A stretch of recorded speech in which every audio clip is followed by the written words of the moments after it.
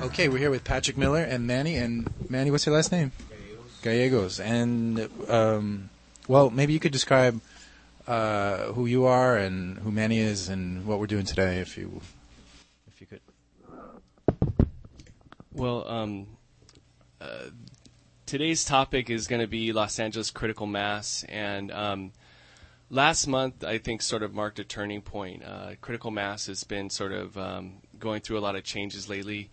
One of the big things that we saw last month was that a lot of people sort of fed up by the presence of the police decided to start alternative rides, and so we saw several rides pop up. And this has been kind of like an ongoing, so this was sort of a new turning point in critical mass in Los Angeles, where the ride has kind of fractured due to the presence of the police. And it's kind of been about 5 or 6 months coming, and the reason the police decided to have a continuing involvement in the ride is because some officers got out of control in May and were kicking cyclists on the critical mass, and this was captured on video. The videographer was tackled by the police. He uploaded the video to YouTube, and to great embarrassment to our new police chief and the police department. And so they decided to have sort of an active presence on every critical mass since then. So I thought a great way to start this show would be to talk to Manny, known as Manny's Car Wash on Midnight Riders. And, morning. He's here in the studio right now. So Manny, could you just, tell us your side of like what happened and, what happened that night on critical mass, just like even before and then leading up to when you got tackled by the cops. Okay. Well, it was, normal critical mass. I believe that night there was about 400 or so to 500 riders. We had just finished, I think, most of the ride, and we were, headed to Hollywood and Highland, where we usually do our COD. This was a little bit bigger than a normal critical mass, right? Because of the BP oil spill? Yes. It had attracted extra people. So, yeah, it was, normally a critical mass before the incident was attracting about 500, 600 people. So we were at probably maxed out about 600 people.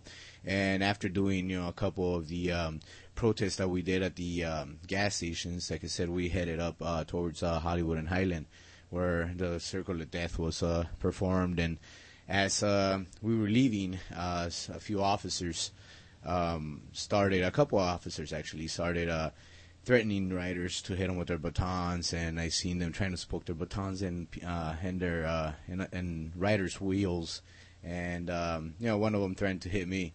I just went around him, and unfortunately the rider behind me, who apparently was a 16-year-old kid, he was threatened by him and stopped.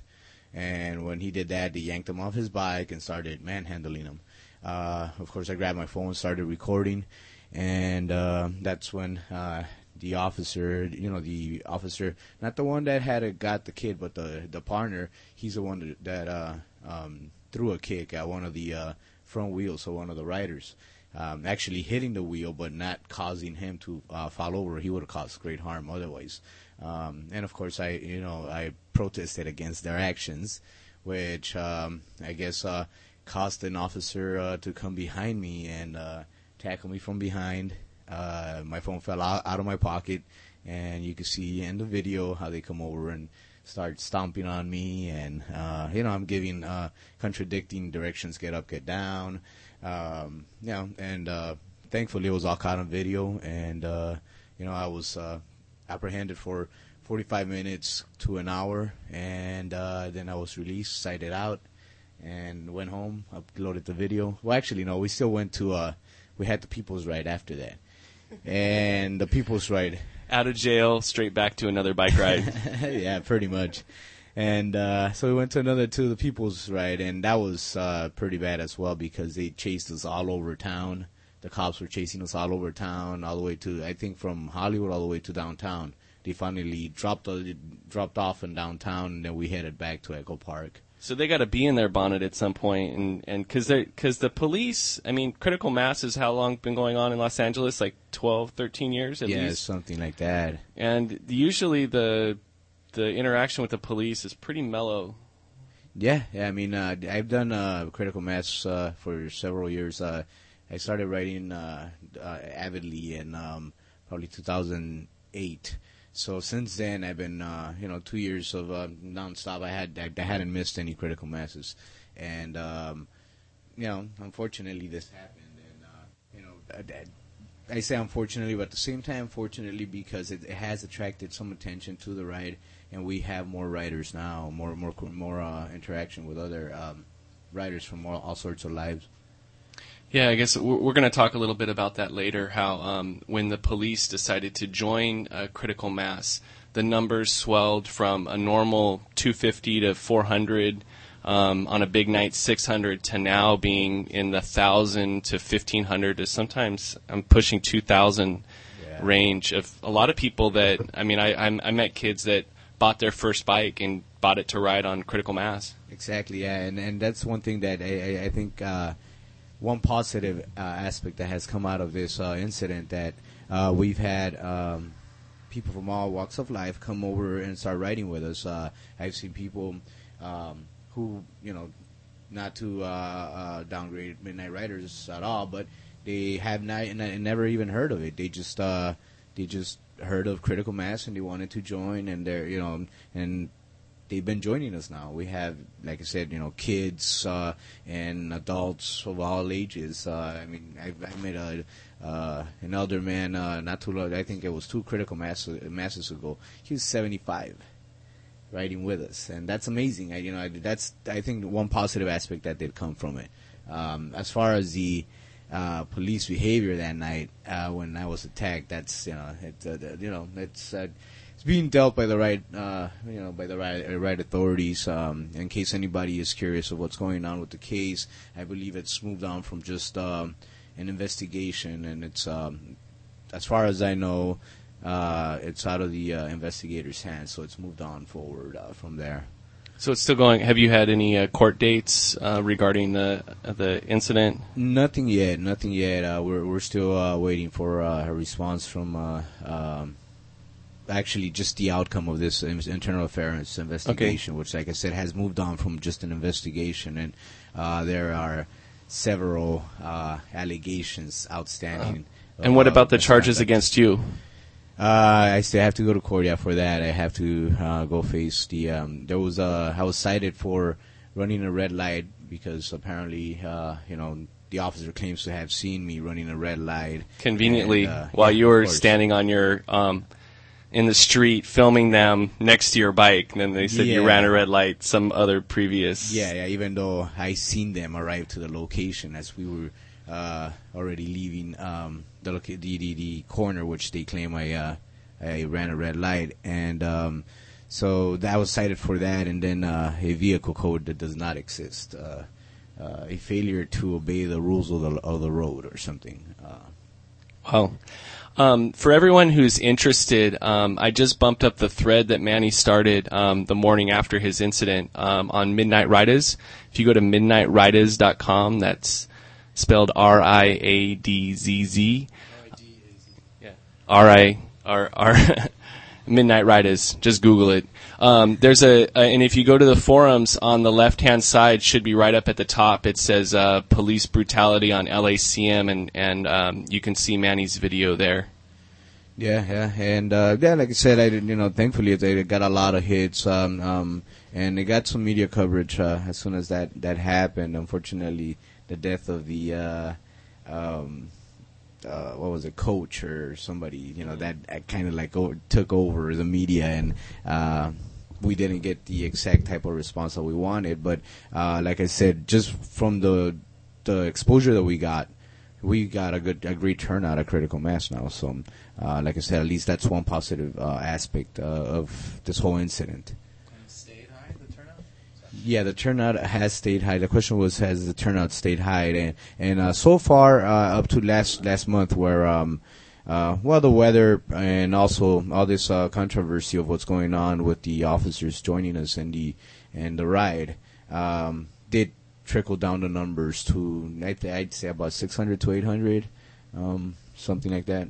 Yeah, it was kind of a perfect storm, right? Because the incident with you happened in May, and then right after that, we're kind of going into the summer with just absolutely outstanding weather, a lot of kids out of school, and that's right. I mean, instantly the numbers kind of doubled, and then at the June ride, the police said that they were going to come out, and so a lot of us were advocating.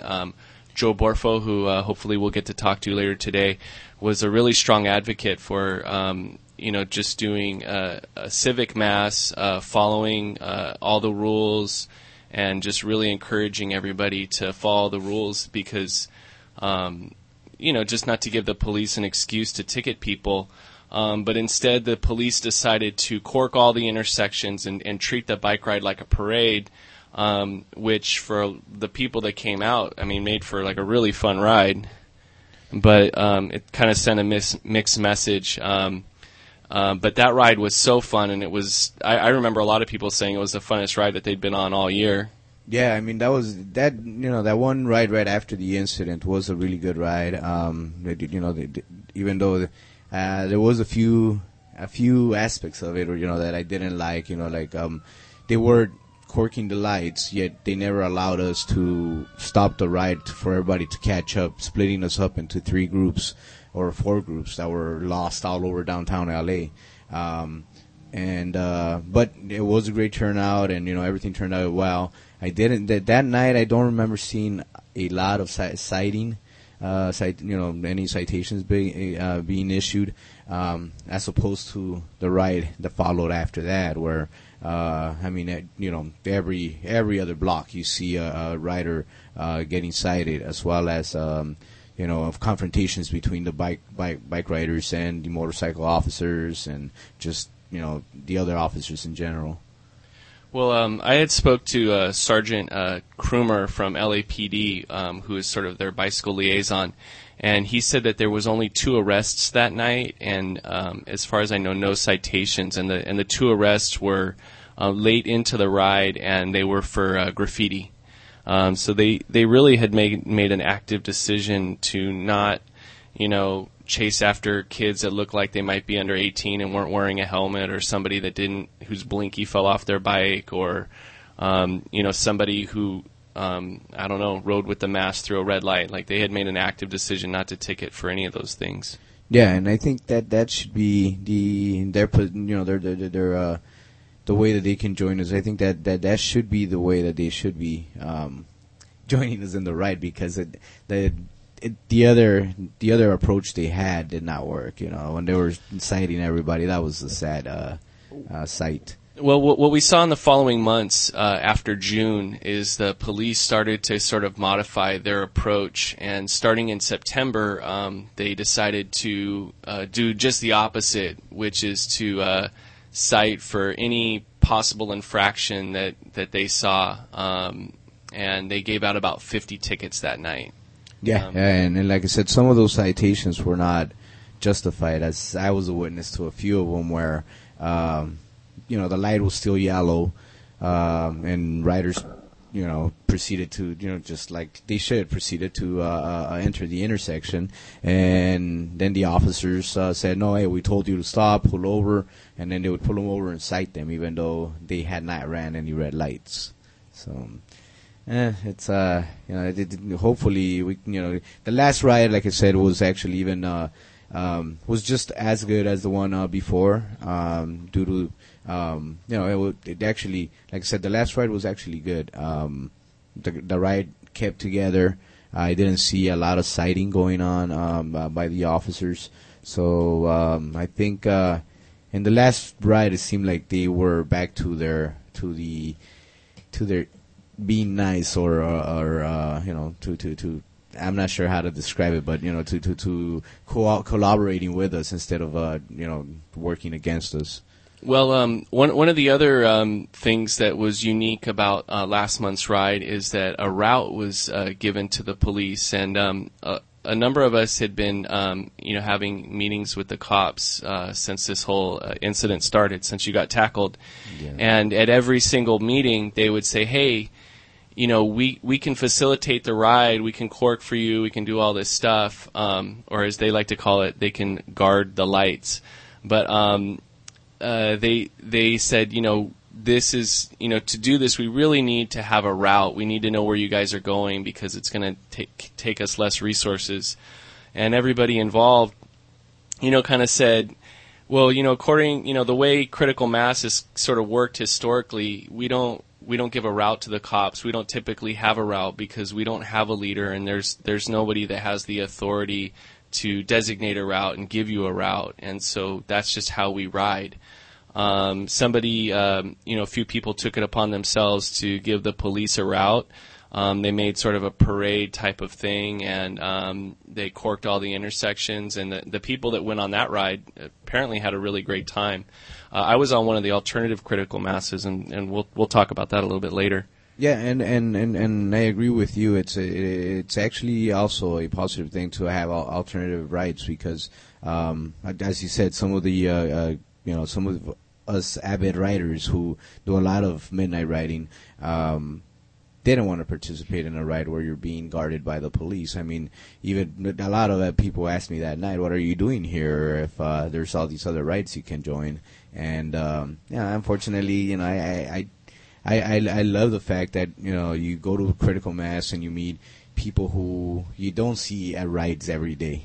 You do meet people from all kinds of people who are just curious, like you said, people who buy their first bike just to go on critical mass, that type of people, which is and I like to encourage them, and I like to talk to all of them because when I went to critical mass, I met a lot of riders who told me their bike riding stories, and that got me even more into bike riding. So I'm just doing the same. Well, throughout this show, we're going to listen to some clips from a video that you can watch on Google Video. It's called We Are Traffic. It's a 50-minute video, and we're going to hear some clips, and there's a lot of great interviews with the founders of Critical Mass, and talk about, actually, they've gone through a lot of this stuff 13 years ago, and it's amazing. I watched it again this morning, and it's amazing how many of the same kind of, discussions and problems that are just kind of inherent, to the ride, all these challenges that they were facing. So right now we're going to listen to a little clip from We Are Traffic, and this talks about the beginnings of the critical mass. Is it turned up? It was crashed.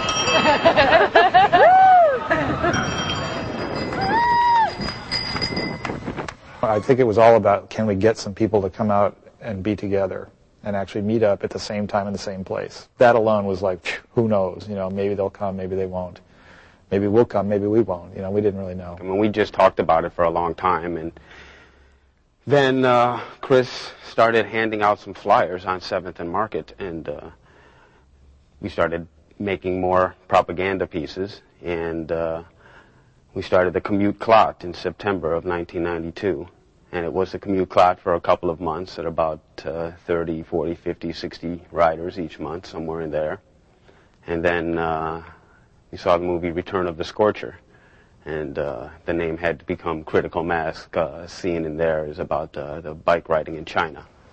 Buses, taxi cabs, and motorcycles coming through intersections with no traffic lights. And this kind of innate ability that they've developed over time to make that work. But there were rules operating under the surface that worked very well. It was a kind of critical mass thing where all the cyclists would pile up and then go. All the cyclists going, say, turning left in an intersection would wait in the middle until they had enough numbers to force through the cars and make them stop. And as soon as they reached what this interviewee had called critical mass, then the bikes went through. And that just captured the spirit perfectly. So it became critical mass right then.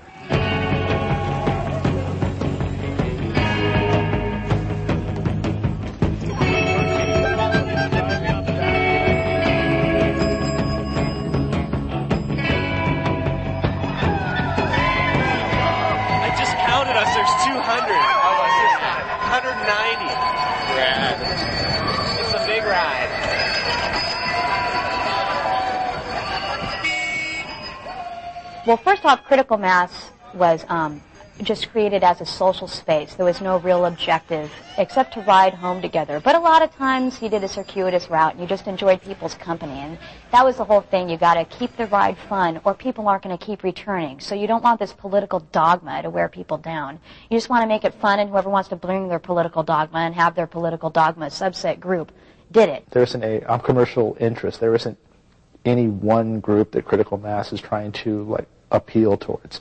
I think the fact that it's done this has really helped it be inclusive, that there is no other requirement than that you bring a bike, which is probably one of the most simplest things around. Yeah, cruiser power. Yeah, totally. Single speed. Love it. You're not contributing to buying oil or gasoline, and so, you're making a statement about that. It's part of the environmental movement, again, because you're not using a car and you're not polluting the earth. You're not contributing to paving and destroying the environment that way. I find it very empowering because you're sort of taking back territory and you're reclaiming part of public property that usually isn't yours because bikes are so forgotten when it comes to the street. It's like a Take Back the Night March for me. You're like reclaiming this territory that singly by yourself alone, which is usually the way that I ride by myself, that's not my space. I feel afraid. I get harassed. I am not welcome there. And, that's what bicycling and critical mass represent for me. So I think in terms of fine-tuning the experience, it was about what can we do to maximize our safety as we do this rather unusual thing, fill the streets with bikes, which led me right away to say, well, the red lights are obviously not relevant to us, other than if you come up to a red light, you better stop. But if you come up to an intersection and you enter it and the light turns red, the safe thing to do is for the bikes to stick together. And so there was a whole concept of trying to stick together and hold the density of the mass together and to protect us from the side traffic, which is where the whole corking concept started. So we're here on Bike Talk. Yeah, let's see if this works. Hello? Oh. Can you hear us? Oh. Hello. Well, we're here on Bike Talk. I think we just hung up on Roadblock. No? Okay, well, we got a new awesome patch line. Hey. Don's still on the line. Can you hear us? Yeah, a little bit. Okay, maybe we need to... can you hear us now better? No. How about now? No? Okay. Well, we're on the line with Roadblock. Now I can hear you. From Midnight Riders. And we'll just have to pass the phone around. We're just talking today about the current state of critical mass. And Roadblock, we just wanted to hear kind of what your thoughts are on everything that went down last month with all the different rides, with the cops getting a route, et cetera, et cetera. Okay. I didn't actually go on the ride last month, other than I met up with some of the folks that did the separate rides from Critical Mass. I had talked to one of the youngsters who his name's Edson, and he's the one that gave the route to the LAPD. I've been in touch with the LAPD through the LAPD Bike Task Force and was invited to that because of the fact that the LAPD wanted to get in touch with some of the ride leaders of the community. So myself and Joe Borfo and some others were on that panel, I think, before the police first started escorting the ride. And one of the things that they have wanted from day one was they wanted a route, because that's just how the police deal with parades, and how parades are, I mean, in their mind, Critical Mass is a parade, so they want it to be more of an organized parade. And we resisted. We didn't give them a route, and the first month they dealt with it, and it went pretty good the first month, but they've they've since been wanting a route every time critical mass comes up. They ask for a route, and I think they finally got to the point where they're like, okay, if they don't give us a route, we're going to just start ticketing and causing confusion and so forth. And as you guys all know, that ride before last month, they gave out a bunch of tickets, and it was kind of they definitely had their influence on the ride, and from their point of view, it was getting chaotic. I mean, the 2,000 kids that showed up were we would have these stops, and it would just be mayhem at the intersections and wherever we stopped, which was like sometimes near an AM, PM or something, and be a lot of kids trying to get in there, and it just was getting chaotic. So I think what happened last month, actually, I'm kind of okay with it. It's like, I think most of the kids that ride on that ride, they're youngsters, they're teenagers, they don't necessarily know about what critical mass is supposed to be, and the thing is that giving the cops the route made the cops happy, and they didn't ticket anybody that I know of. Did anybody hear of tickets getting handed out last month? I haven't. Oh, there was one ticket? There was only one citation that I know. This is Manny Don. Hey, Manny. Hey, how you doing? And apparently somebody was riding on the wrong side of the road, and that's the only citation I heard of all night. Well, so the police, LA Critical Mass was sold out to the police. They gave them a route, and the people that weren't happy with that, they started their own alternate critical masses, and that is cool too, because the more groups riding at the same time in the same general area, the more visibility bike riders have. And I think over time, people will probably get tired of being escorted by the police. It's fun for a minute, but then it's like you feel like you're, cattle or something. I don't know, but so. I think after a while that the police escorted critical mass is going to melt into a smaller ride, and I think some of these satellite rides are going to get bigger, maybe big enough that the cops will start paying attention to those rides. Who knows? But in 13 years. In 13 years? I don't know if it's going to be 13 years. I'd say more like 13 months. Well, I'm just saying that I think the cops sort of ignored critical mass for about 13, 15 years, however long it's been going on in Los Angeles. I mean, it's not like the cops never had an interaction with critical mass, but critical mass was so tiny. It was like 40 people or something for 13 years. But for the last 4 or 5 years, it's been hovering between 100 and 400 people. Sure. And then it started to get massive, though. It was starting to get like 700 or 800 people. And they were doing the Circle of Death, and, then we did that protest at the BP gas station over there on the west side. Started to, make some noise and get the attention of the cops, And then when Manny got tackled and beaten for filming another cop, kicking a bike rider, that's when it just got a little too out of control, too much press. So the cops had to do something. They had to save their own faces, and they also had to deal with the fact that critical mass was pretty huge. Well, I think one of the things that's really interesting about critical mass, because of its viral nature,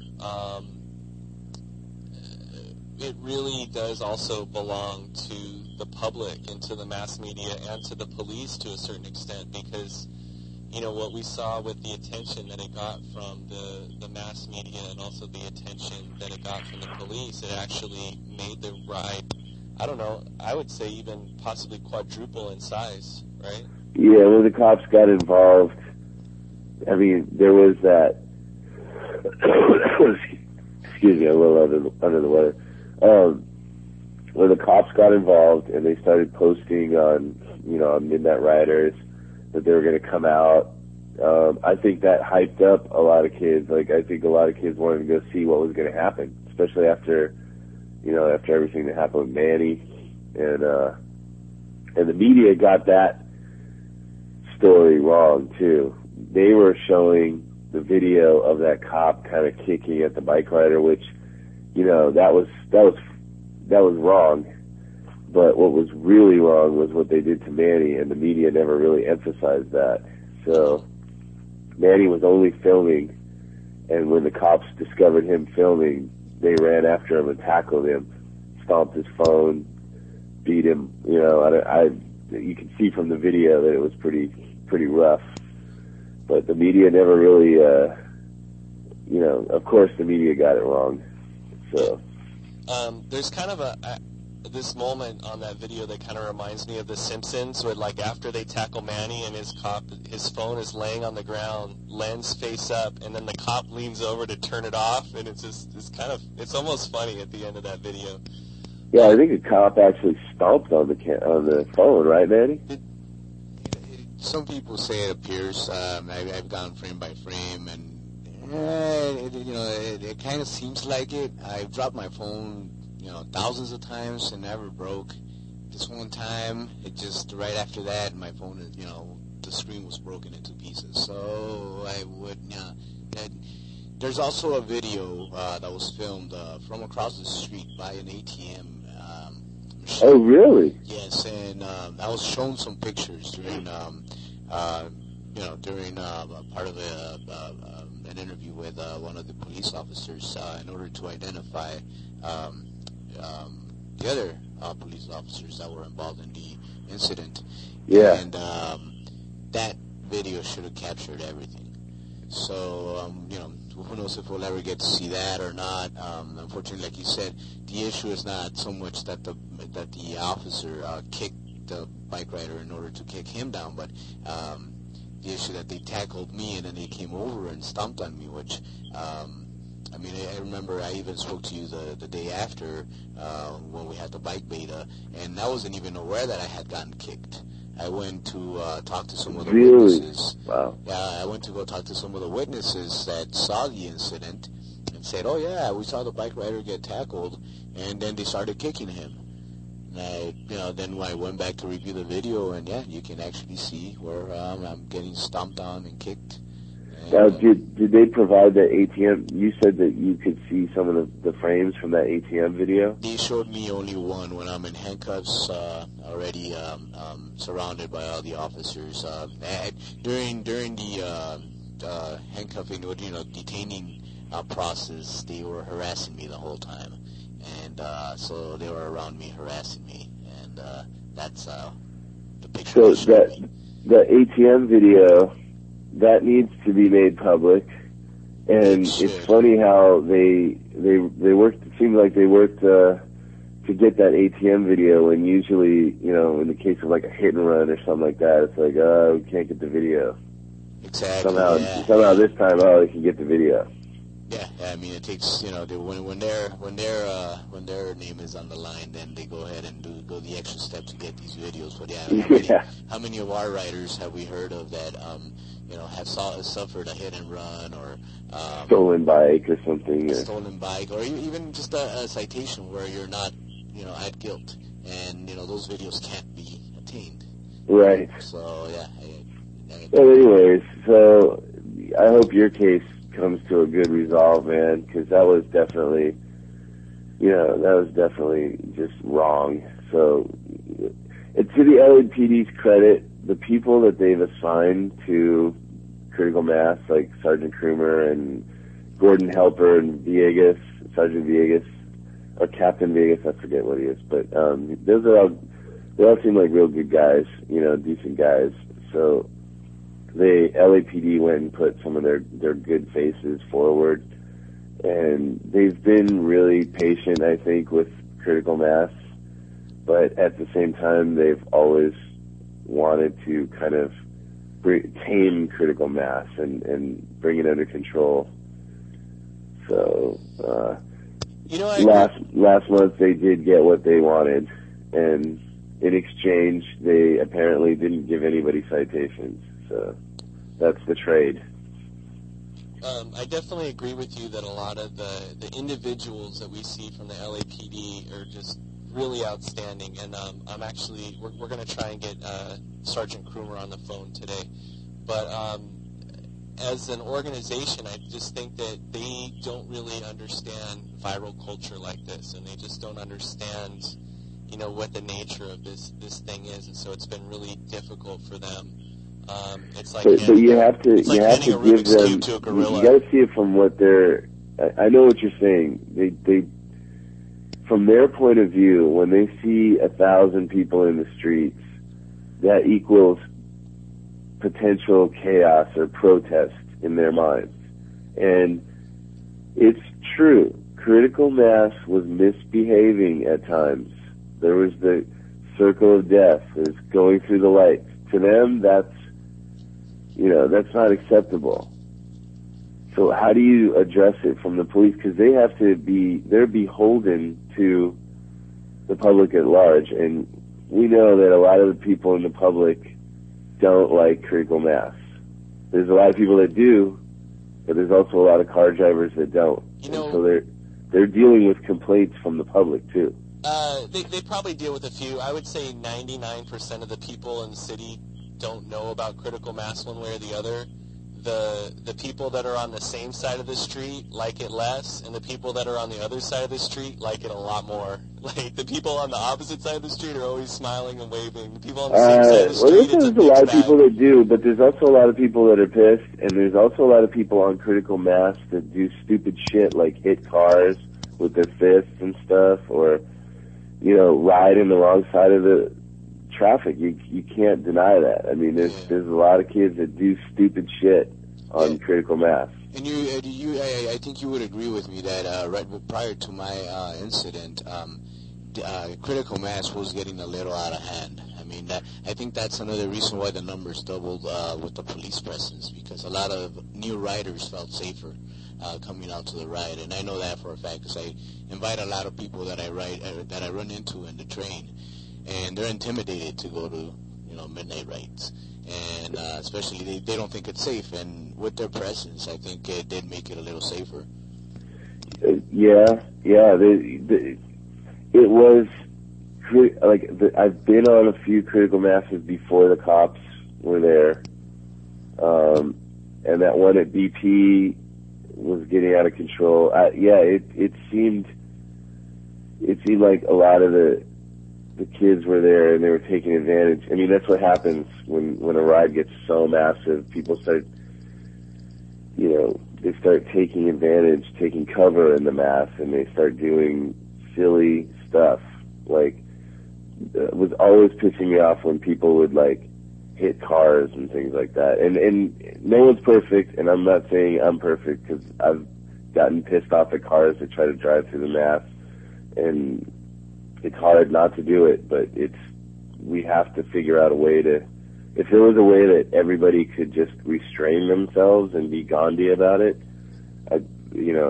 then I think we'd have a case to say the cops shouldn't be coming with us. But at this point, it's like that kind of chaos. The cops can't ignore it. Otherwise, they're going to hear it from, the city council or from members of the public. Well, Roadblock, thanks a lot for your feedback on the current state of critical mass. Right now, we're going to go to another segment from We Are Traffic that talks about when, about 13 years ago, when the SF, or actually, it was probably 16 years ago, but when the SFPD started to take notice of the San Francisco critical mass and insert a presence. So, all right, take care, guys. Yeah, thanks a lot. It was great talking to you. See you, man. Bye. Bye. saw the immediate reaction like, what are these stupid bicyclists doing on the road? This is ridiculous. Kind of ridiculous. I mean, waiting for traffic, trying to get through. Mr. Jags, my opinions, I love it. As far as the bikers messing up the city, no, lock them up, take away their bikes. No, can't break the law. It's not there. They don't own it, neither do the cars. We just get a broad range of people, but I think by and large people liked us.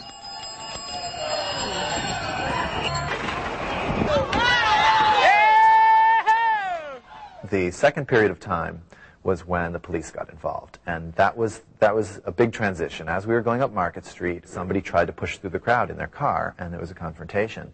So when the police got involved, it changed everything, and the police got involved simply because of that confrontation. They decided to accompany the ride from then on.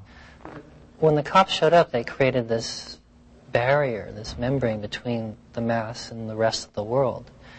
And what used to happen is we would pass out flyers to people going by to try to tell them what's going on and invite them to the situation. And what they did is they shut us off from the rest of the world. They made us into this kind of anomaly, this parade. And people perceived the situation also, which I thought was even worse, is that we wouldn't be safe unless the cops were there.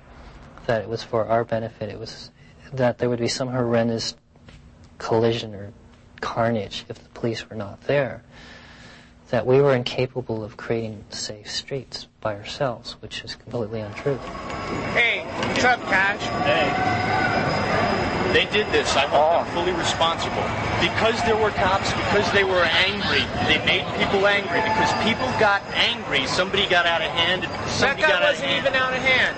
Somebody got arrested. He got arrested for making an illegal left turn. He was in the wrong lane and he pulled the turn. Okay. If you don't pick up the pace, you'll be issued a citation for impeding traffic. You better move on. You better move on. I'm moving. You're not fast enough. You better move on. You're impeding traffic. Then get out of the ride.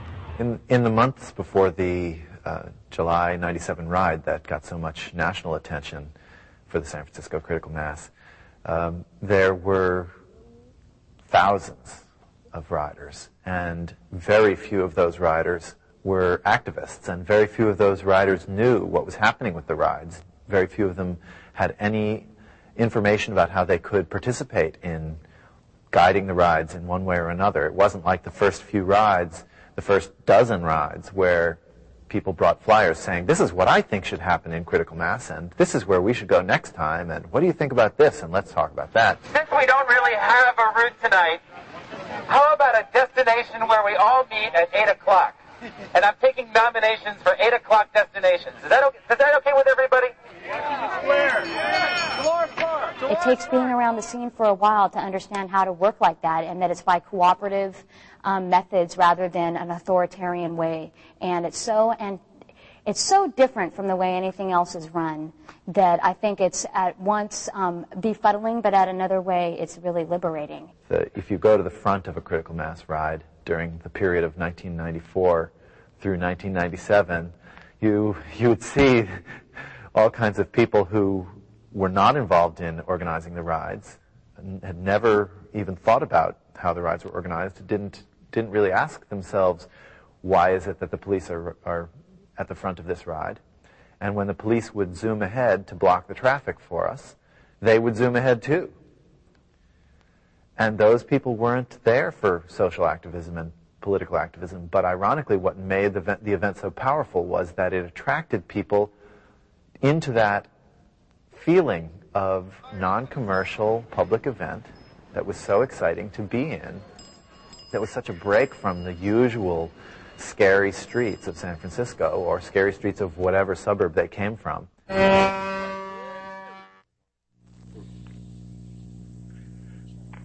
So you've been listening to a segment from We Are Traffic, the excellent documentary about the history of critical mass. And right now on the line I have Joe Borfo, and he's going to talk to us a little bit about the LAACM that he hosted last Friday of last month during the last critical mass. Hi there. How you doing, Patrick? Pretty good. Hey, real quick, Joe, we're gonna Borfo, we're gonna try and test this new old technology we have here at the studio. So, am I supposed to hang up? Okay, I'm gonna try and hang up. Hopefully, I don't hang up on you. Can you hear me? Yeah. Okay, how about now? Hello? I think you have to keep it off.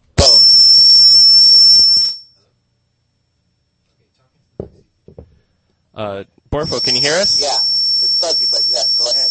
Oh, we have a little bit of feedback happening. Oh, how about now? How does it sound? That sounds good. Excellent. Riding into the 21st century. So, Borfo, can you tell us a little bit? Well, I should let you know that I'm here with Manny's Car Wash. How you doing, Joe? Hi there. Could you tell us a little bit about what you did last month and the ride that you hosted, the LA Alternative Critical Mass, what your intentions were and how you thought it went? Sure. Well, let me first of all say that I've been riding with LA Critical Mass. I started in about 2005. That was my first LA Critical Mass when it was pretty small, around 20, 30 people, and I enjoyed myself. I thought it opened my eyes to cycling. It was the same time I discovered Midnight Riders. And also in my travels to different countries with my wife, I experienced what Critical Mass looks like, and in Chicago, I experienced Chicago Critical Mass. So I kind of got a feel of what it's like to see Critical Mass in different cities. So I've always supported the idea of Critical Mass, the idea of showing that we're traffic and that creating a good message to the public, showing that we can also ride on the streets and in a positive manner. And so I've had some good experiences with LA Critical Mass and other critical masses. And so yes, of course, things started to degrade in LA. I mean, it's good that there's large numbers of people riding and showing up, but of course there's also the aspect of people that are starting to use it to get away with things, causing trouble and getting aggressive with cars, which I think, frankly, is backfiring on the approach that we're trying to make to open people's minds to that we're traffic.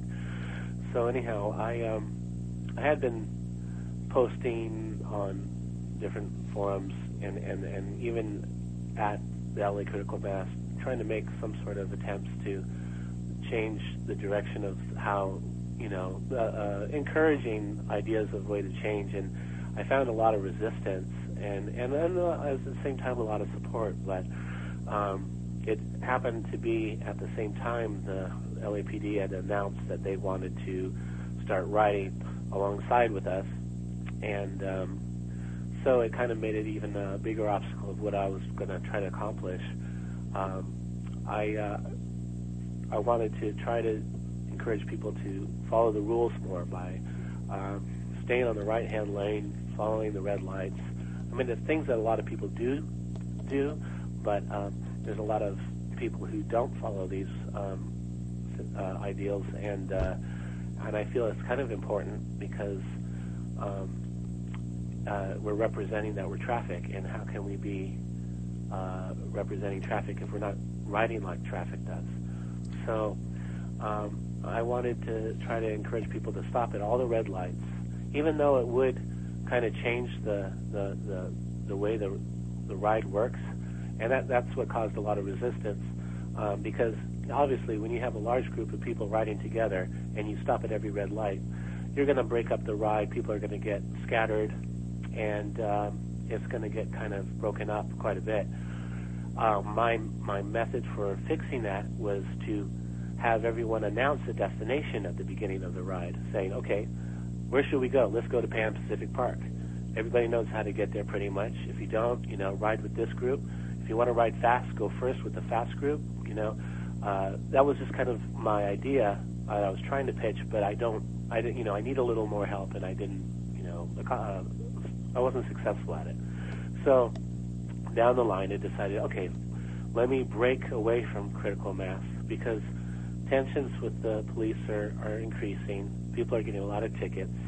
Why don't we try this vision, which I shared with a lot of other writers that, it's not just my vision alone, but I'm trying to be like the cheerleader behind this idea, which is to have many different rides happening at the same day of the third Friday, or the last Friday of the month, which is the Critical Mass Friday, and having people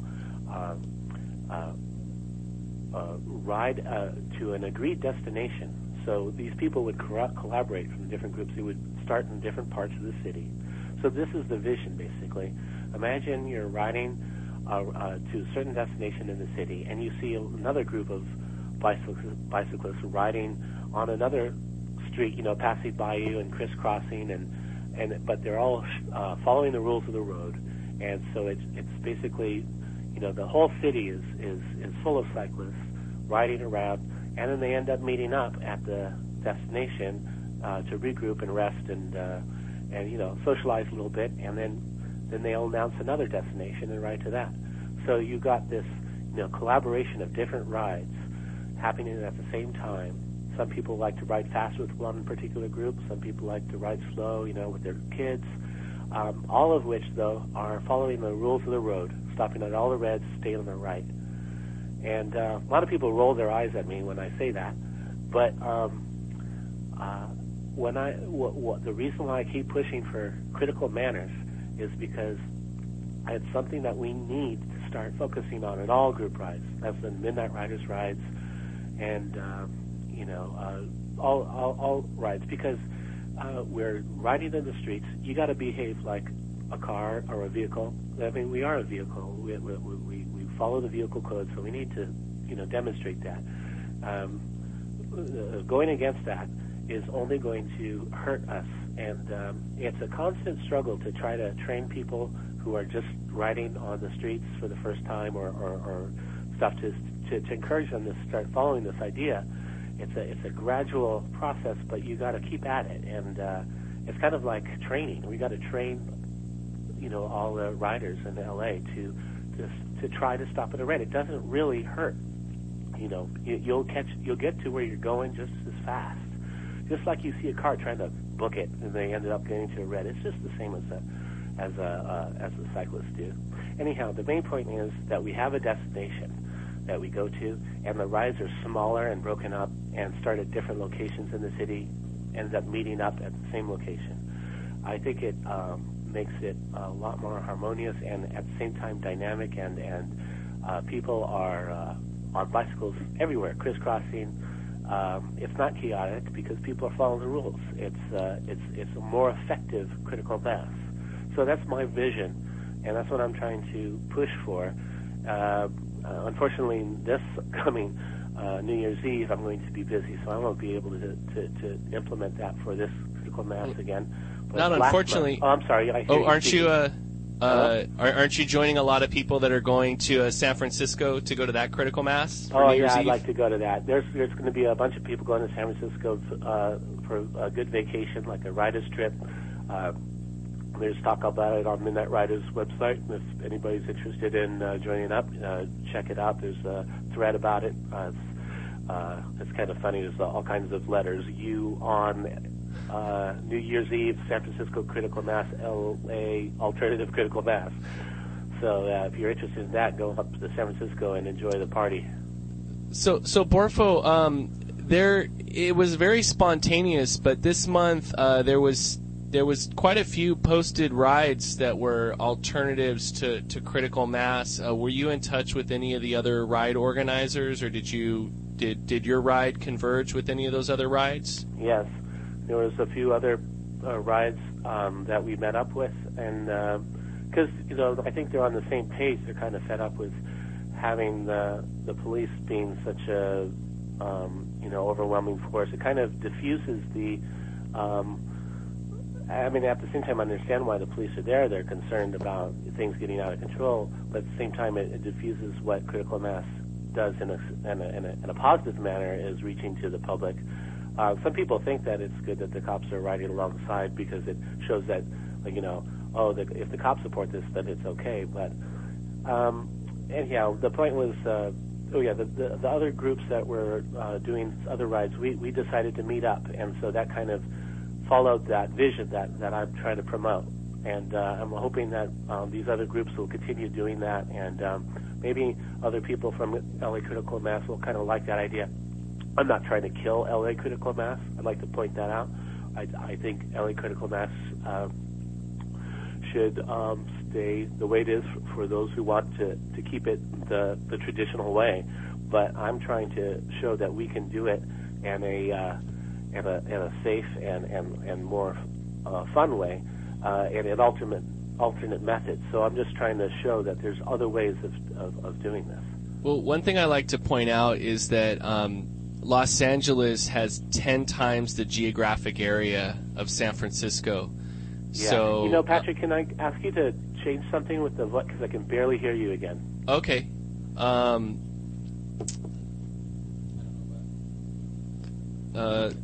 That's better. Oh.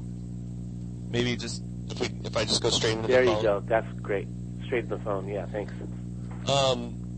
So, what do you say to the idea that some people kind of think that our entire road infrastructure has been biased towards cars, and that maybe it's not so bad if bike riders want to safely run, slow down at a four-way stop instead of stop at a four-way stop, or if a group of 40 people want to make cars wait for 30 or 40 seconds while the back half of the group collects, and so that the group can stay together.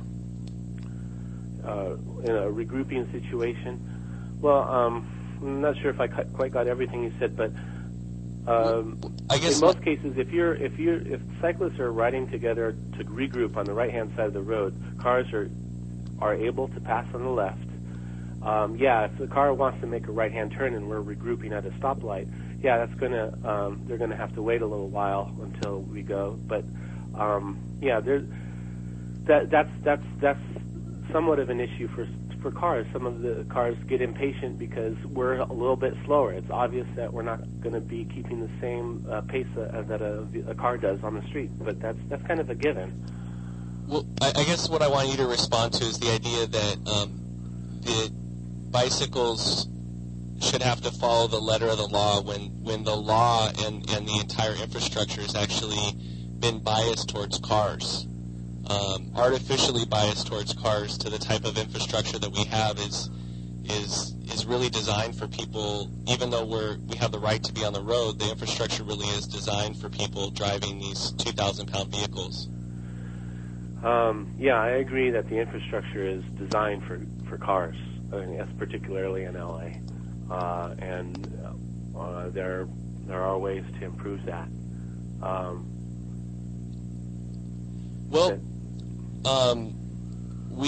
We really appreciate your efforts and stepping forward on this, and it'll be really interesting to see how these alternative rides start to form. Everyone loves riding a bike with 2,000 people, but it's impossible to deny that this causes a certain amount of frustration with drivers, and sometimes in a karmic sort of sense, like some of us have to deal with that frustration later on when we're not with 2,000 people. So think of it as an evolution. We'll still have 2,000 people riding on the same night, but we'll be scattered throughout the city, crisscrossing each other to get to a certain destination. I think that makes it more dynamic and interesting to the public and for ourselves. And maybe that's the point of Critical Mass, to just have a city full of bikes eventually. Well, we got to let you go right now because we're expecting a call soon from Damian Newton from LA Streets Blog. Sounds great. But thanks a lot for calling in. I'd also like to encourage you guys to continue talking about the importance of following the rules of the road and arguing that case, or if need be, because I think that's a really important thing we need to start focusing on group rides. Thanks a lot for your input on that. All right. We'll talk to you later. Bye. Bye. So right now we're going to transition while we wait for Damien's call. We're going to transition into another segment from We Are Traffic. This one talks about Critical Mass supposedly making a deal with the city of San Francisco, and how the media framed that discussion. So we're just going to go into that right now.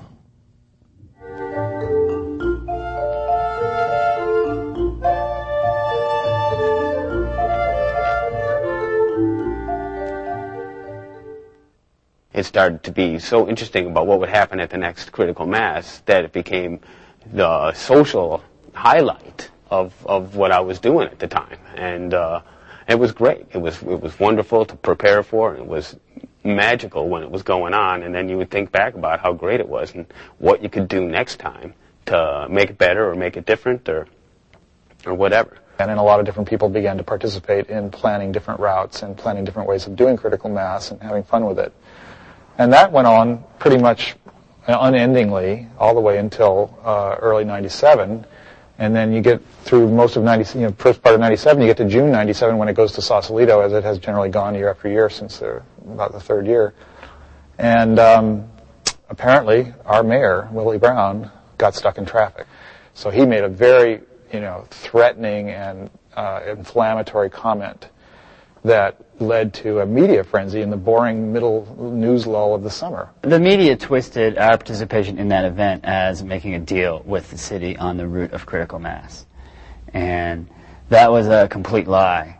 When the headlines hit the papers, the politicians needed somebody to represent Critical Mass so bad that they portrayed our board as representing Critical Mass.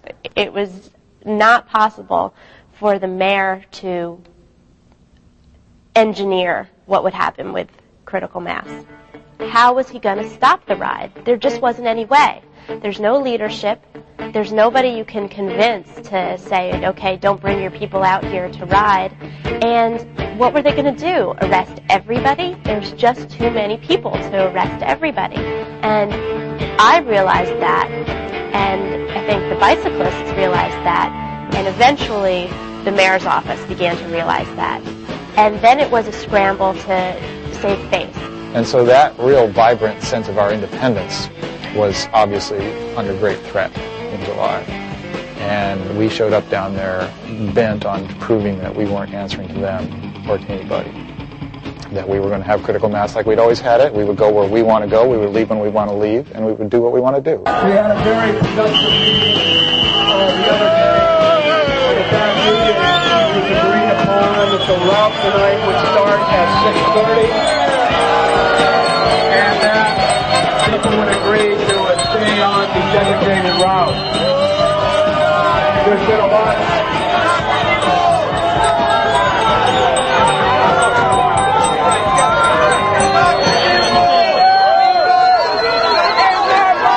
The designated route is going to start at 6:30. A couple of notes about the route tonight. First of all, and this is your route. They started welcoming us to our own Critical Mass. What a joke. So then Martel gets done with his speech, and then the mic becomes open through some weird mismanagement, and people start going up there and talking, and then this guy got up there, and I was ringing my bell and going, come on you guys, we voted on our ride, let's go, shring shring, and they would just not budge. And so I'm like, Jiminy, so I hear different people going on. I'm like, man, it's an open mic. Say no to the police route. The quick drive from the transmitting terminal. Save them. Get everybody to ohm together. Have a moment of silence. Do something where everyone can agree. Be nice to one another beforehand. You have such power to... All right.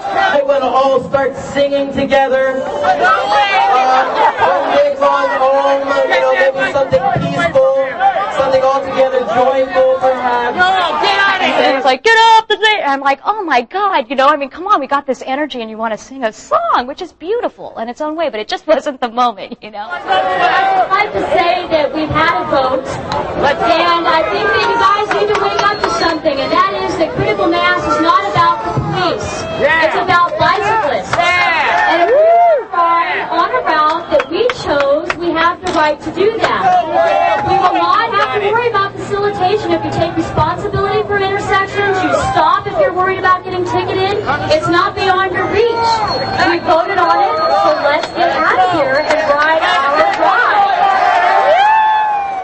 They said, let's go right now. And everybody just stood there. Oh, what do we do now? And they wouldn't leave. Because a lot of us were agitating very hard for that in the crowd. But there was this dynamic of passivity. You put a stage out in front of people with a sound system, they're going to stand there and stare at it until they're told to leave. In about 10 minutes, you can start a typical San Francisco event. You're going to move around the city. You're going to enjoy yourself. And you're even going to tolerate those who don't want to hear others speak. I'm delighted that the bicyclists of San Francisco sat down with the city and with themselves for the purpose of putting together a program that will consistently make San Francisco the most livable city in the country. I hope you can follow the route. I hope my officers and all others who are assisting, including your monitors, will be as effective as they need to be. Have a good ride.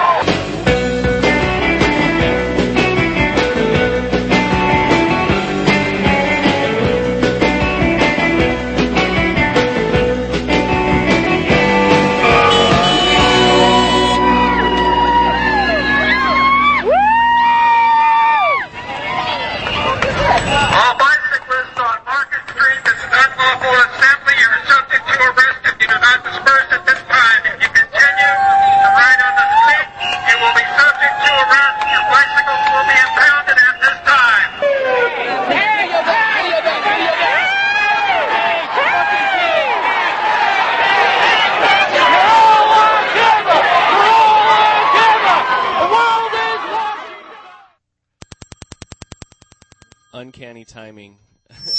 Uncanny timing here. Hello? Yeah, hi. You're kind of breaking up, but it's Matthew from Santa Monica Critical Mass. Sorry, we got it. Hello? Yeah, hi. Hi, this is Bike Talk. Yeah, hi. This is Matthew from Santa Monica Critical Mass. Great. We got kind of a bad connection. Yeah, sorry, the phone. You want to do the magic on the phone?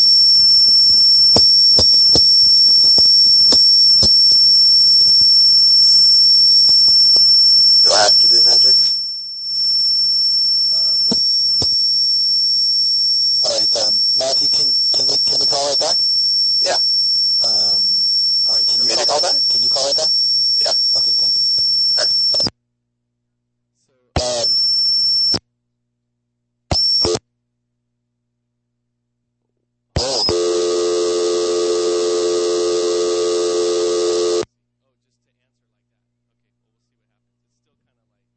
Dicey. Well, sorry about that. We're having a few little technical difficulties here. We have an awesome phone here in the studio, which reminds me of my childhood. I was born in 1971, and it's kind of the phone that I grew up with. But it's a little static. So we just had a call from Matthew from the Santa Monica Critical Mass, and he's going to call us back right now, hopefully. I guess we could star 69 him. So there he is. So you were just listening to a segment from We Are Traffic, and that's the documentary, the excellent documentary about critical mass that you can find on Google Video. Another one that I really recommend is Still We Ride. And Still We Ride is a really cool documentary, which is actually specifically about the New York critical mass and what happened after the Republican National Convention in 2000. Was it 2000?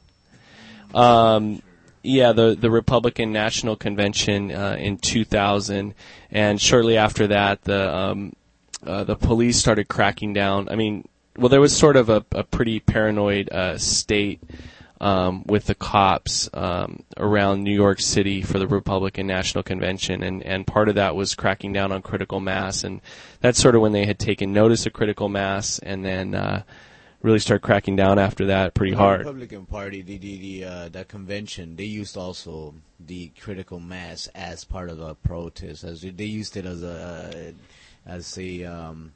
basically as an excuse, and they took part of critical mass right in New York, but they were basically pushing their propaganda with the convention, and or people opposing it, I think it was. Right. And that's why it got out of hand in New York, and maybe that's what the police were fearing here, that some other people would be doing the same. It seems like I can hear him coming out of the thing. So, why don't we're gonna transition to another segment in the documentary. We Are Traffic. I call this one "Thanks for Waiting," and it talks about the issue of corking and sort of like keeping the ride together. And of course, in the beginning of Critical Mass, the rides were, started out 20, 30, 50, 100 people. After the first year, it was about 100 people. So the idea of like having people wait for one light cycle a minute obviously is different than what we have today, where if you have a bike ride that's 2,000 strong, it's a bit more of an inconvenience. But the people in San Francisco are really creative and came up with some really interesting solutions for dealing with this issue. So we're going to skip to that right about now. Can we fade up the video? Which is where the whole corking concept started. We're waiting for the phone to ring. Hopefully, we would get off our bikes and stop right in front of the first car and talk to the people in the car. And usually, you could get a conversation going with them, and it was all it took, 2 minutes, one light usually, and everybody was passed. And if there was people honking in the background, it was kind of a problem. So we made signs that said "Thanks for waiting" on one side, and when the honking started, we turned it over on the other side and said, "Honk if you love bicycles." So then, like, the whole string of cars, you could just see them all start laughing inside their cars, and then they just didn't care, because it was like the party was transferred, So we just all, start laughing at them, laughing at us, and it was a riot. That's a much more effective way of making your political point, is to get people to actually change how they think, as opposed to merely, making them firm up in their hatred or anger for you being in their way, or asserting that your way of life is better than their way of life, or all those kind of issues that are essentially revolve around guilt and admonitions and bad feelings. No, all those things are mistakes, political mistakes. And if you go into those kind of emotional spaces, you're going to get predictable responses. And the trip about critical mass was absolutely to create an unexpected and predictable space with unpredictable consequences and unpredictable reactions, both for people in it and people outside of it. And that's probably a big part of the magic at the earliest points, was that worked so well right away. Basically, we came up with a lot of techniques, and they mostly worked pretty well. I mean, we had to deal with a lot of internal issues inside of the ride, too, like the kind of people who were attracted to coming. You certainly got a lot of young, angry men right away, people who were spoiling for a fight. We would characterize them as the testosterone brigade, because they would just be, these guys would come and they'd want to go and, have a big fight with people in their cars, or have a big fight with somebody, the cops or whoever. And not that they would actually do it. That was rarely the case. But it was a certain kind of antagonistic energy that they would bring to bear on the situation. And that was part of the reason we really were very focused on promoting it as a celebration and not as a protest. And so the people who brought their angry protest energy there were encouraged to take it elsewhere, or to just get into a different spirit.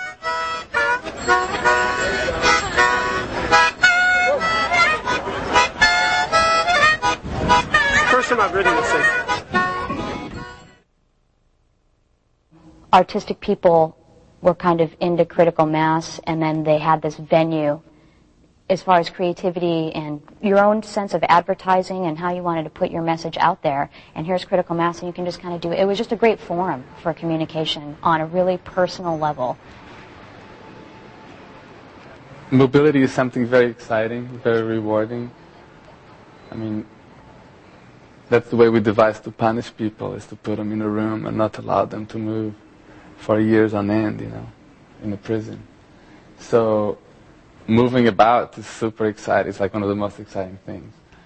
So therefore, to look at how how society chooses to move about within the realms of their territory is very revealing about, what type of society it is. And today, it's the type of society where we're talking about critical mass here on Bike Talk on Kill Radio. We're going to try one more time to see if we can get the phone working. Hi, you're listening to Bike Talk. Can I hear you? Hi, I'm calling as an avid fan. Can you hear me? Yeah, you know what we're going to have to do? Just, can you get her number and we'll call back? Okay. So sorry about that. We're having some technical difficulties with our 30-year-old phone, which looks excellent, but it's due for a tune-up. So we're gonna do a workaround. I don't know, Manny, you want to say anything about some of the stuff we've been seeing on the video, We Are Traffic, or anything else? I mean, it all is still relevant to what's going on with critical mass right now, and which is really funny because this is a video from a few years ago. It seems like quite a few years ago, and the issues they were dealing with are also the same type of issues that we are dealing with now. So, going back to Joe Borfo's idea of having several rights, I think it's it's a positive thing for those who don't feel quite like having the police presence there, and I think that it's a good idea, and then we should all just converge in one location. Right, the critical mass right that's being escorted by the police, and we can all, some will go with the route that's been provided to the police, some will not, and I think that should be fine. So right now we're going to, we've got a caller on the line via phone. Hi, who am I talking to? Hi, I want to be anonymous. I'm from Laguna. Okay. I actually am calling as an avid listener. I listen every week when it's on the air, but unfortunately my computer's busted and I can't get online. So I just wanted a recap of what you guys have been talking about today and what you guys are going to talk about later, maybe. Well, we actually have you live on the air right now, but we've been talking about the sort of the history and the current state of LA critical mass. Great. Okay.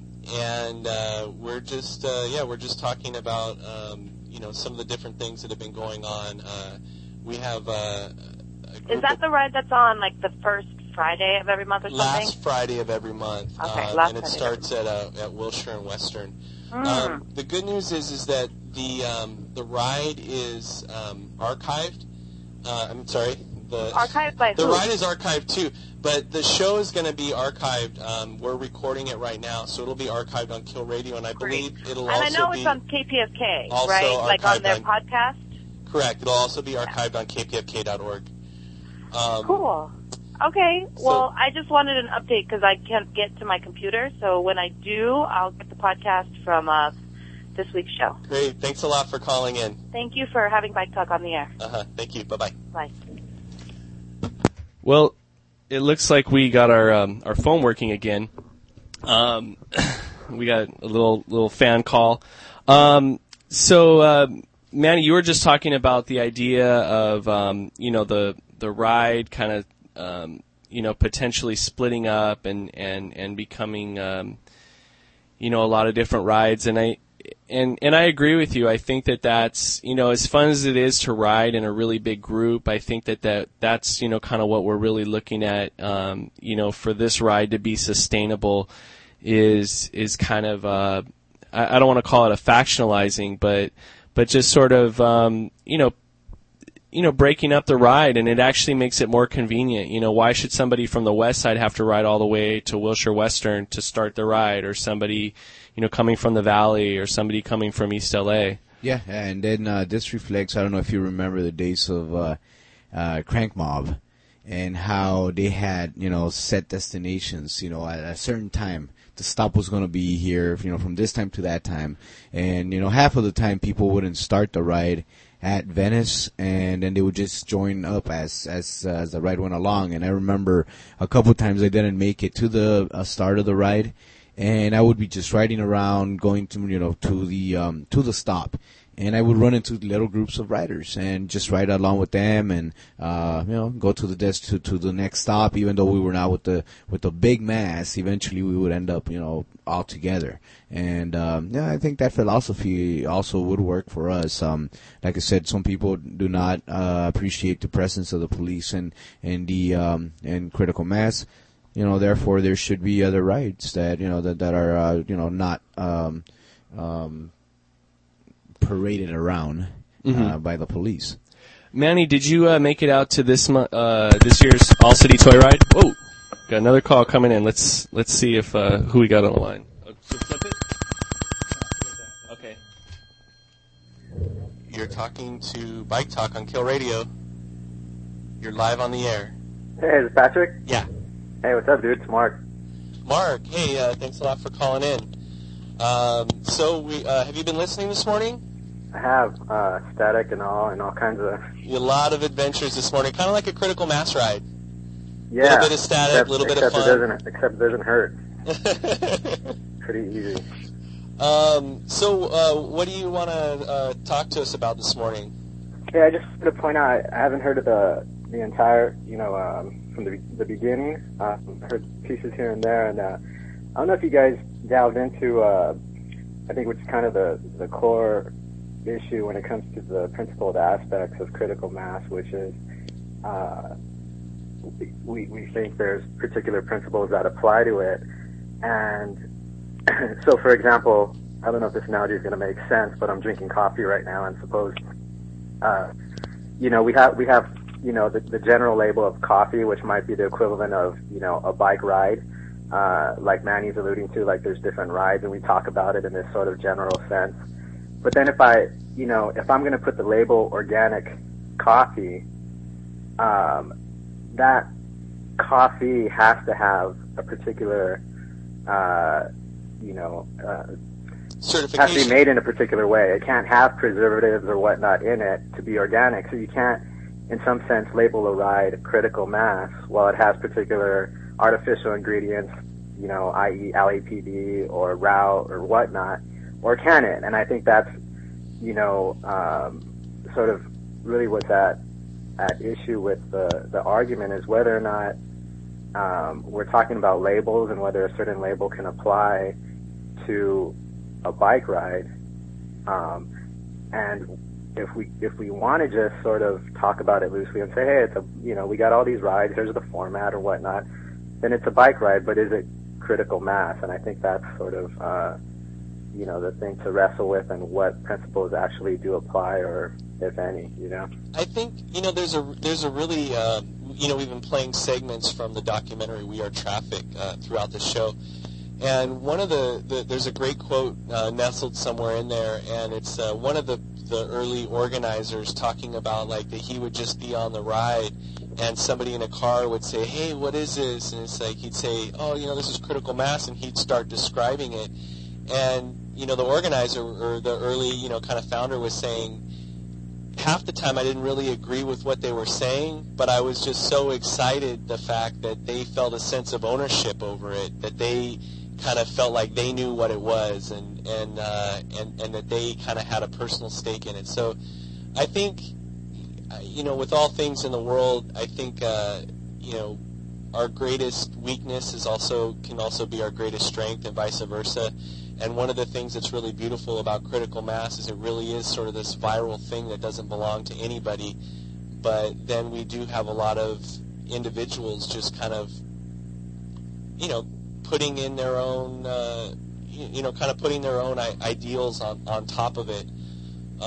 And I should say that that's one of I obviously don't have all the answers, and I don't think that the documentary We Are Traffic necessarily has all the answers. The Wikipedia page doesn't have all the answers, but I think that having these kind of conversations is crucial because a lot of new people are coming out to critical mass, and it's great for people to at least have some kind of a historical background for, with to kind of form an opinion. Right. I mean, but what then in your mind is the difference between, sort of doing a public forum on LACM as opposed to, say, the second Friday, Midnight Riders Ride, where you're talking about, people just coming out and having a good time or whatever. And it happens on various rides, but it seems like critical mass was supposed to have some kind of, in some sense, principles behind it outside of, partying and whatnot, like a Second Friday ride would.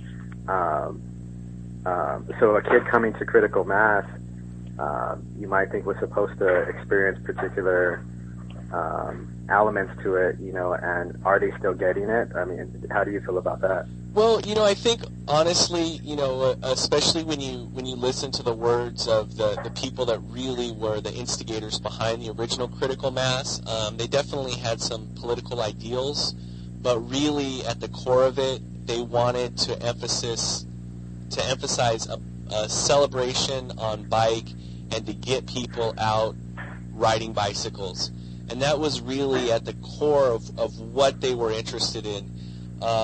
I think that from our historic perspective, when critical mass, when it started, it was the only bike ride, and as it spread, I think a lot of people put a lot of different ideas into what they thought it should be or how it would be distinct from other bike rides. But when it started, there wasn't other bike rides. Now, from our historical perspective, in Los Angeles, we have Midnight Ride is going for 6 years. We have rides that have come and gone. We have rides like Crank Mob and Wolfpack, and all these other different rides are happening. We have tons of ride crews.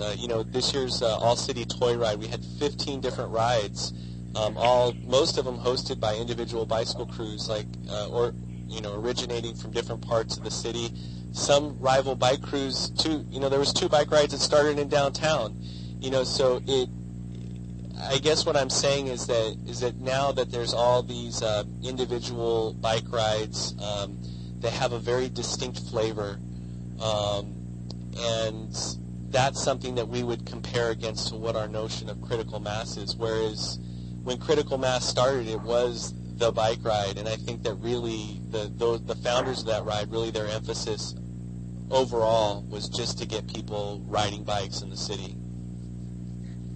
Yeah, so, okay, cool, man. I'm not going to take too much of time. I think my last point was just going to be then, if that were the case, then I don't see what the whole qualm is with LACM and what reason there would be to do an alternative or to sort of start pushing alternative rides if we're just going to sort of say, hey, at the end of the day, it's just about getting on bikes and whatnot. So, but, I'm with it, man, and you guys are, Yeah, I mean, I agree with you. I think it's a great point. I don't know if Manny wants to speak to that at all, but, my personal opinion is the more the merrier. If there's something we can do to get more people out on the road and, having fun on their bicycle, I think it's better. And if critical mass isn't serving the needs of all the bike riders, maybe it's a great thing that there's, some alternate rides for people to go on. I'm gonna let Manny, respond to that. Yeah, no, definitely. I totally agree with you. I mean, the whole point of critical mass is to get people out on a bicycle. And, personally, I mean, you would assume, I mean, especially me, I'm very strong about, the police presence at our rides. Unfortunately, we had, yeah, I mean, I have to, we just have to deal with it. And the point is to get people out, riding, for cars to notice that we have the right to be out on the road on a big mass, and that we have the right to be on the streets. The streets were originally built for carriages and bicycles, and we own the streets are ours, and that's what we were trying to get across. And hopefully the fact that there's alternate rides will not make the ride disappear or anything, but I really doubt it will. I think it's actually going to make it better. And as Pat pointed out, I mean, one great example of this was the toy drive that all these rides converged on one location, and then we rode from there. So basically, I think the same approach should be taken towards critical mass. Unfortunately, due to the events that have happened, I really doubt that the police presence is going to go away. And like I said, I'm not happy with it at all, especially me. But we have to deal with it. So, things are not like they were, 20 years ago when, critical mass started in San Francisco, or no, where was it? At Seattle, right? San Francisco, right? So, we have to, times change, and, this right is changing.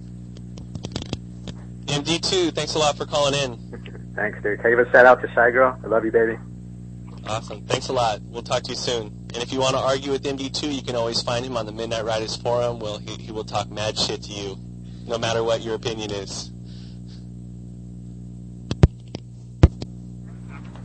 So right now we're going to transition to another clip from We Are Traffic, and this is actually is great because it gets to a lot of the things that Mark was just talking about. So here we go.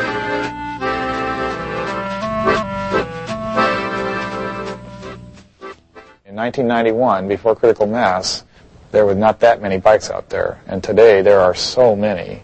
And any given day you go to Market Street, you're going to see clots of 10 to 20 to 30 bikes riding by during the rush hour in either direction, routinely, absolutely normal every day. And that's going to influence anybody, child or adult's sense of the city and its possibilities. And a lot of people have taken the critical mass experience as an instigation to get on a bike. I know dozens and dozens of people who I've met personally who said, thanks to critical mass, I started riding, and this is great. I've saved tons of money. I'm having a great time. I met new people. I have a whole different life. And it's changed people's lives in a really tangible way, on a very concrete sense, on a day-to-day level. And I think that's fantastic. That's as much as we could hope for. Tomorrow we can hope for more. But today, that's as good as it gets. And that's pretty good.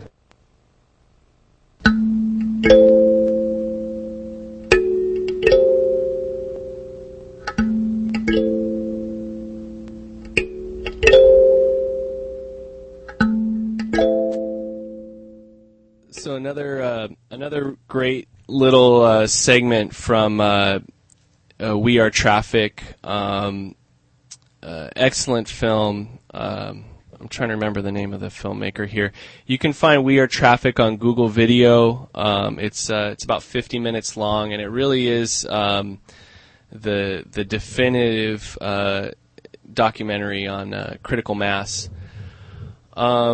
I don't know, Manny, you want to add anything else? I don't know, like I said, I think the direction that critical mass is taking right now is actually, I think that the direction that critical mass is taking is fine. I mean, we have to, we're going to have to deal with the presence of the police there, and those who don't appreciate it, there's alternate rides, and you should take part of those. And I think, there should be a way where all the rides will converge at some point, maybe, back to the way it was before. Basically, there's nothing we can do about the police presence at this moment, but the critical mass is, it's still there. So for those who still want to be there, the ride is always still happening. Hello. You're on Bike Talk Live. Hi. This is Alex and Mary from Los Angeles County Bicycle Coalition. Alex, it's great to hear you. How you doing? I'm doing all right. How are you? So we've been talking about LA critical mass and the current state. We've been listening to some samples from We Are Traffic, the LA critical mass documentary. I know that you have some other topics you wanted to get into, but did you have anything you wanted to say about critical mass?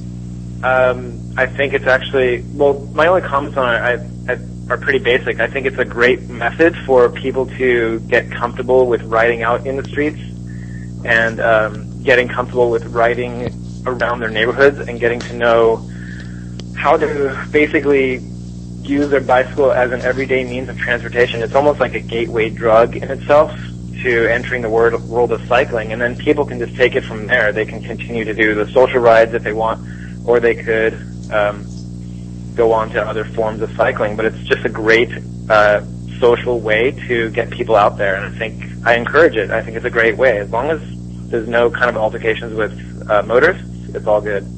Hey Alex, this is Nick. I wanted to try something with the phone here, some new technology. All right. So could you just bear with us if we hang up and you can call right back? Sure. Okay, hold on. Oh, and we have to turn the mics up, right? Can you hear? Yeah, I can hear you. Clear? Mm-hmm. Let me see if I can hang up. Or should I not even try it? Try and hang up. Can you still hear? Yes, I am. Oh, that's great. It's finally working. All right. So can we talk to you about what's going on with the LACBC? Yeah. Well, the biggest kind of news that coming up is towards the end of our 2010 years. We're having a fundraising event on December 28th. This kind of helps us, in a sense, get by through the end of the year. Towards the end of like the fall and winter months, there's very little fundraising for nonprofits, especially for cycling organizations, because there's not much going on. So this kind of helps the coalition continue to exist in 2011. And we have, the event is a evening or a whole day at the Library Ale House in Santa Monica, off of Main Street. And all day, no matter what you eat or drink, 15% of all the receipts will go towards the Los Angeles County Bicycle Coalition.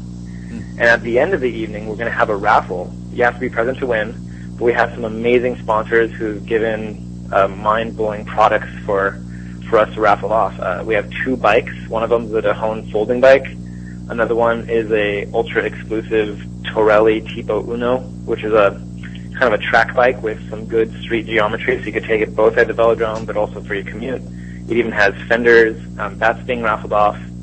We have some GPS systems from Helen's that are being raffled off, stuff from Patagonia, REI, even fitness memberships from 220 Fitness, which is just down the road from Library Ale House.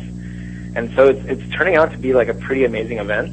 Yeah. And apparently, from what I've heard, I'm not a huge beer drinker, but the beer list that they're bringing out for our special event at the Library Ale House is phenomenal. All my beer aficionado friends are kind of drooling at the list that I've sent them. It's pretty interesting. That's great. You know, we're going to have a Bike Talk benefit on the 15th of January, so if we can figure out how to get some of those prizes and donor stuff, that would be great. Yeah, asking is kind of like the best way to go about it, really. Just go ahead and be bold, go up to someone and see what happens. So, you have nothing to lose. So the 28th, and so how are you guys doing as as an organization? Well, we've had a very successful 2010. Our staff has been hard at work, both in the office, working on the more logistics parts and getting kind of the entire coalition and all of its regional groups moving as a cohesive unit, but also showing up to local city council meetings and meetings with various institutions that are involved in the major bike infrastructure issues throughout LA County. So we have some successes. The bike plan was recently approved, which is a fantastic news. We've had one of our biggest ever LA River Rides, which is kind of a great event for not only highlighting the LA River Path, which faces most of LA County, but also getting people out there and experiencing a great fundraising event which exposes people to different forms of cycling, and everyone's involved, everyone's riding together. It's a good family event. We've had lots of kids rides to get kids encouraged out there. There's kind of like a discontinuum in the United States of kids enjoying their bikes when they're young, and then as soon as they turn 16, they all of a sudden get a car, which is a bit frustrating. So, the more kids rides we have that encourage families as a whole to ride together, we could kind of start shaping our future society to be more bike-centric or open to the idea of using bikes as transportation or exercise methods and means, rather than resorting to a car as soon as a car is available to use. And so we've had a lot of different successes, and we're kind of pulling together in a list right now that we're going to send out to our email list, if anybody's on that will highlight all of the successes we've had. I think on that note, that trend's going to take a turn because you see, I remember growing up, I always wanted a car. My parents were always thinking, okay, we're going to get you a car when you're growing up. Due to the economy nowadays, the people cannot afford to get a car. So they're thinking, hey, I want to get you a bike. And, a lot of and I'm serious, a lot of the teenagers I know, they don't even have, they're not even aiming right now to get a car. That everybody is, thinking bicycles, and I think that's great. I think that's going to be a positive aspect of this change in our economy at the moment. Yeah, and as long as we can encourage all forms of cycling, so it's not just one type or the other. So when people think about bikes, they don't just think about means of transportation, or they don't just think about, like, for example, for fitness purposes or competitive purposes. They kind of think about everything as a whole. And I'd really like to see the point where, we can become like many European societies or other societies around the world, even China, where you can ask people who ride bikes on a daily basis and they don't consider themselves cyclists. They just say, oh, I use the bike because that's how I get around. And I think that's kind of a critical point that we need to get to. Hopefully, we'll see. Well, I think it's dual. I think we have a certain role that we're all sort of involved in trying to make cycling fun and get more people on the road. But really, what it's going to come down to is changing the infrastructure, because 100 years ago, 1 out of every 4 trips were made by bicycle. Yes. And right now we're probably like, I don't know, maybe 2% of trips are made by bike. And I think, I talk to lots and lots of people, and they really cite, even people that are avid bike riders, that they say that they would ride more if they felt safer on the street.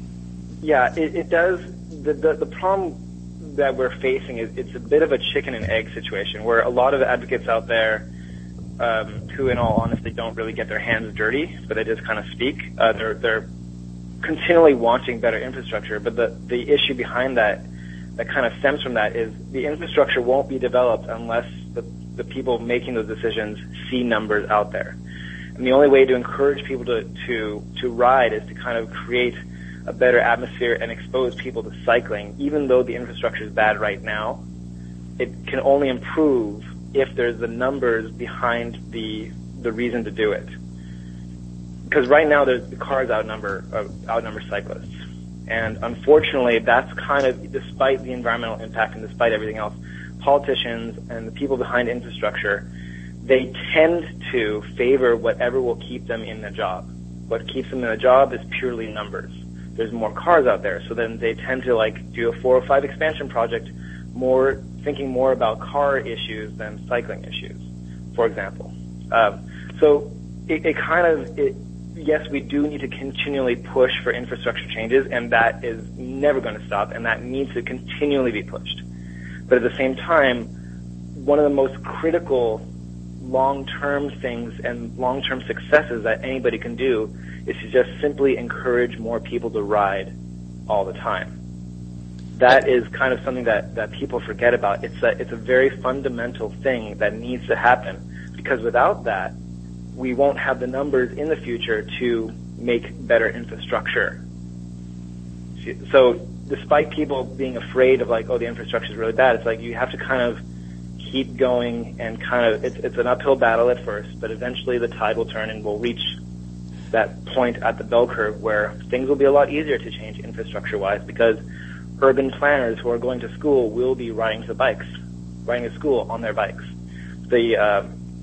The mayors or whoever else is in the office will look and say, oh, all my constituents are riding bikes. I should do things for them. So I kind of want to emphasize more the fundamental aspects of just getting people out there and riding bikes. That's more important at this time, I think, for longer-term success. But that's my personal take.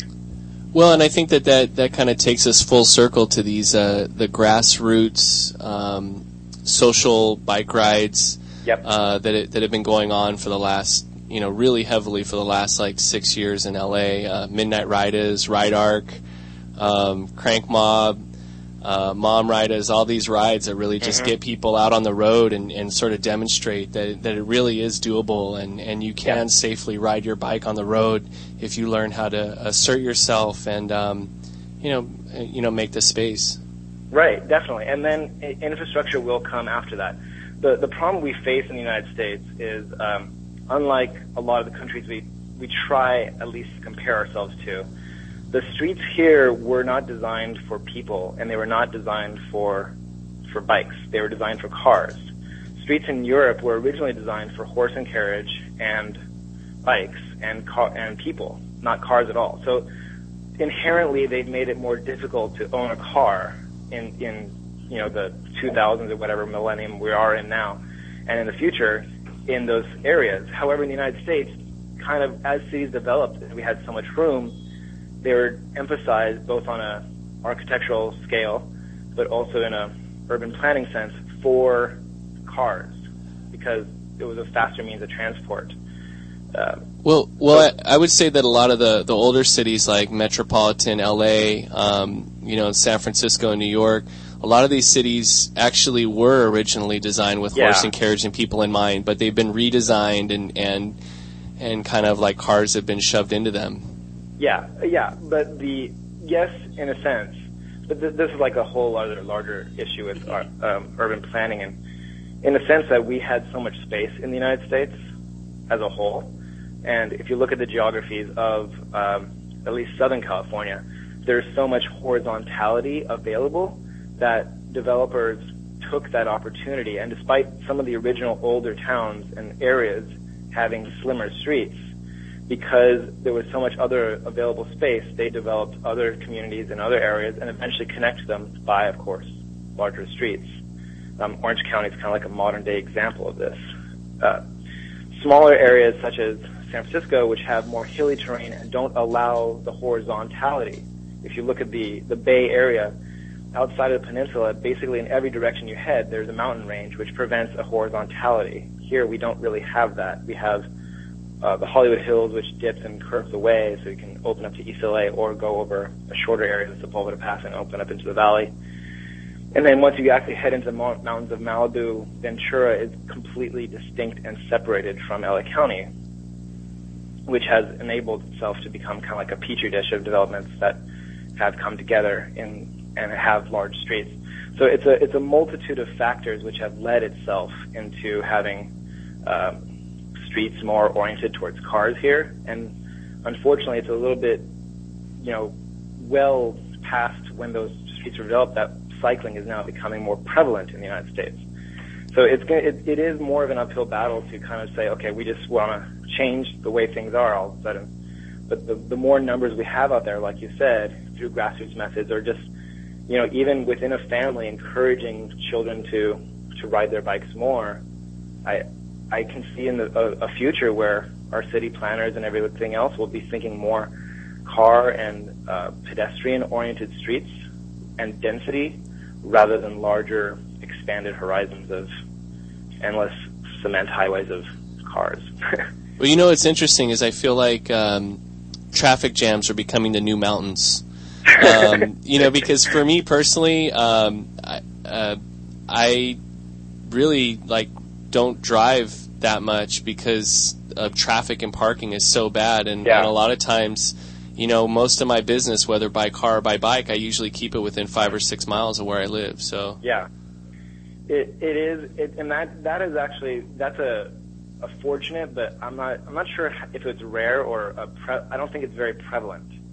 Could be kind of like an average case, but I definitely know that most of the people I deal with in my working relationships and where I work, everybody, unfortunately, for various reasons, lives quite far from where they work, well beyond 6 miles. My commute, even though I bike most of the time if I can, is 26 miles each way. And I can say it like an old man, uphill both directions, because I have to climb over mountains in both ways. It's a lot easier for some people than others, but it's kind of like we're dealing. It's almost a situation where we're dealing with what we didn't think were mistakes in development over the years and decades, and are now kind of mistakes in the way we moved as a society, and now we have to kind of deal with them and overcome them in some ways. If you're fortunate enough to have a commute then less than 6 miles, I encourage everyone to bike as much as they can. If there's any trips less than 6 miles, even to the grocery store or whatever you have to take, there's so many different methods to use your bicycle and reduce traffic. And of course, you don't have to park or pay for parking or any of that stuff. Alex. Yes. Did you say 26 miles each way? Yes. Every day? 3 days a week. It's a part-time on-call position that supplements my freelance work. So, where are you coming from? I live in Brentwood and I work in Pasadena. Okay, cool. Yeah. And the only problem with that is sometimes when I'm scheduled to work, and in the past few weeks when I'm leaving work at 11 p.m.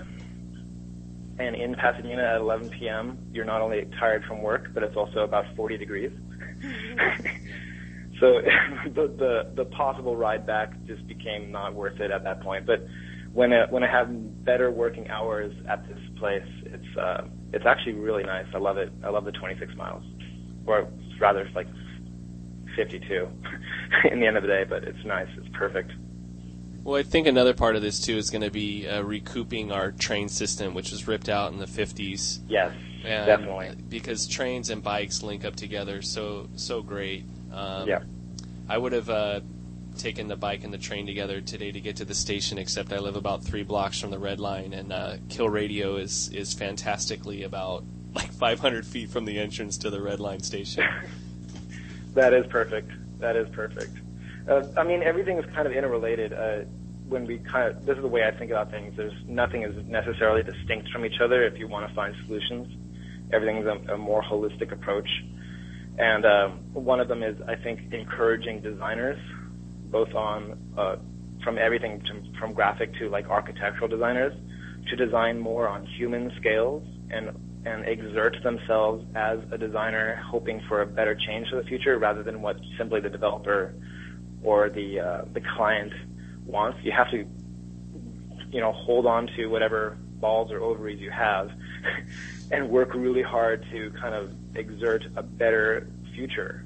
And that is to say, okay, if you're going to do signage, put it on more on a human scale and approachable scale from either a bike or pedestrian method rather than just cars.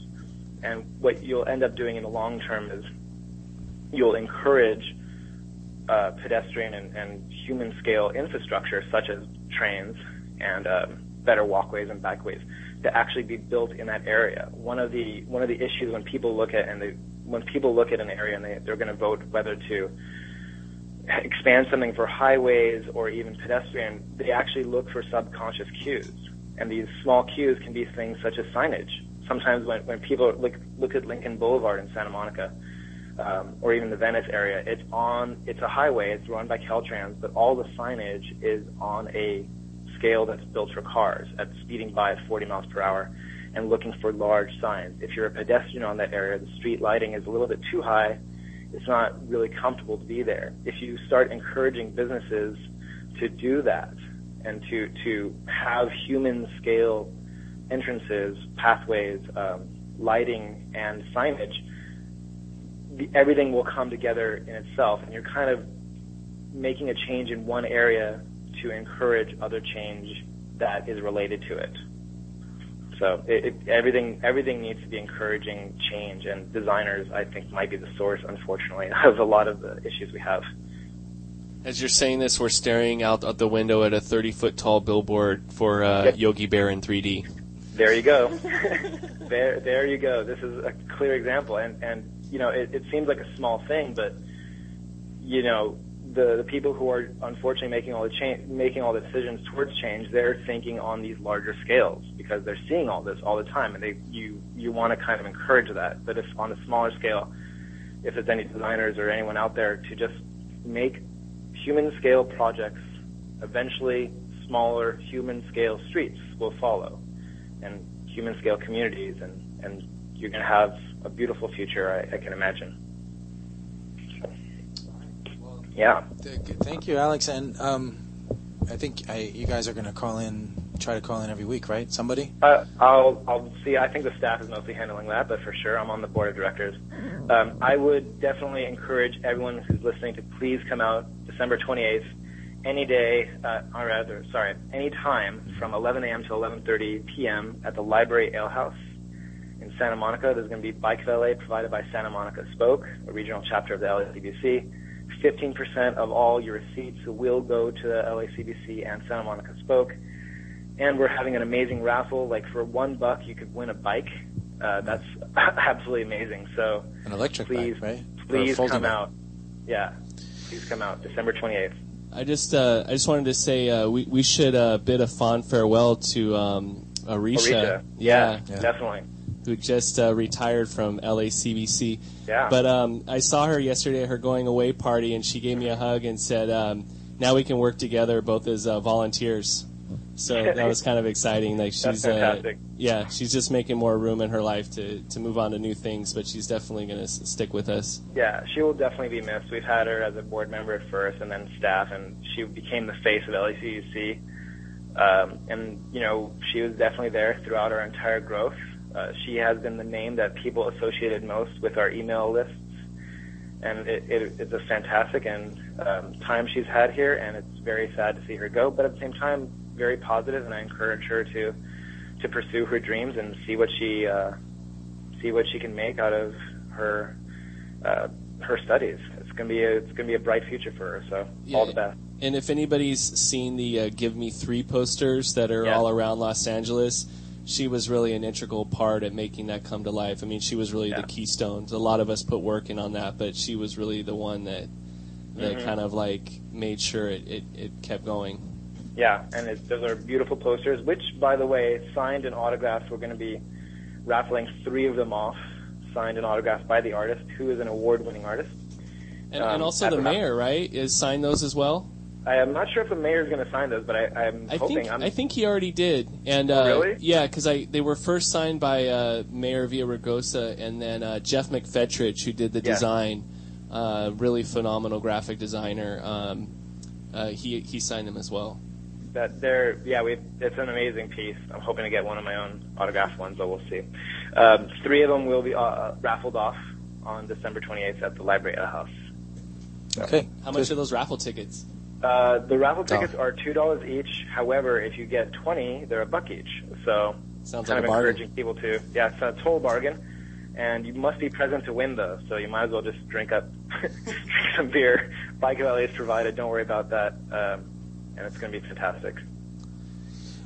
Okay. Well, thank you so much, Alex. You're welcome. And, Have we'll a see great you there. Have Okay. a great day. You too. Bye. Bye. Okay, we got 5 minutes. So, Les, I think we're good. So you've been listening to, this is Patrick Miller. I'm special guesting today. Really grateful that Nick let us have a special day here to talk about LA Critical Mass. We just had a great conversation with Alex Emery from the LA County Bicycle Coalition.